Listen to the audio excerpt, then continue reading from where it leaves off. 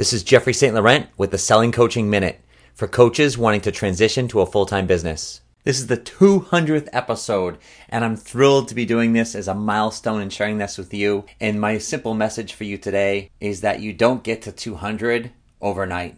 It takes time and consistency, and it's not easy at times. Trust me, it's hard, but you get there. And when you get there, you just keep continuing on because you've created a great habit. So whether it be number of episodes in a podcast, the amount of dollars in your bank account, the amount of clients that you have, you fill in the blank, you get there one at a time. And I know you know this, but sometimes we need a good reminder of it. If you are a coach looking to transition to a full-time business, head over to my website, sellingcoaching.com, under the university for some great education to help you on your way.